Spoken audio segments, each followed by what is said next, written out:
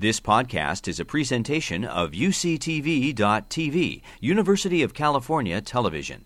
Like what you learn? Help others discover UCTV podcasts by leaving a comment or rating in iTunes. When I'm introduced as someone who studies pig personality, it is a confusing idea. I observe female piglets at birth, how they interact with each other and with their mother sow. Aggression is a big issue for swine because they create a dominance hierarchy.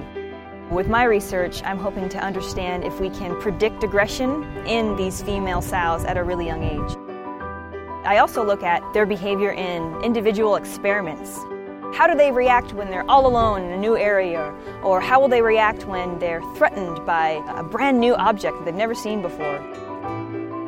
It's important to incorporate the behavior of the animal when we're looking at the health of the animal.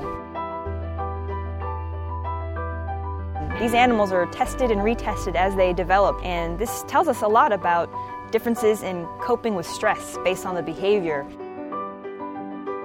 My goal is to apply this research to other species, such as cattle and sheep and poultry, in order to understand behavioral differences within those animals to improve the quality of life of all animals on the farm. That could be really helpful for management and maybe even breeding. You've been listening to a podcast by University of California Television. For more information about this program or UCTV, visit us online at uctv.tv.